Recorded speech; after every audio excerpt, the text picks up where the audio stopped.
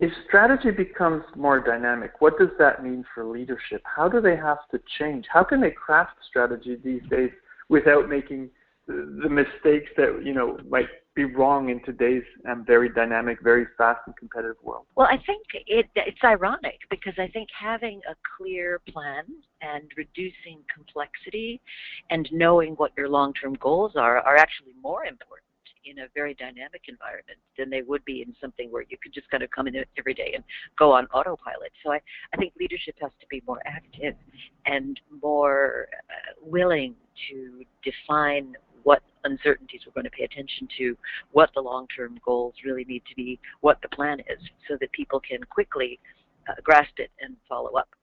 Human beings are very bad at dealing with massive amounts of uncertainty. So one of the things a leader needs to do is clarify that uncertainty so that people feel they have a strong footing to go forward on.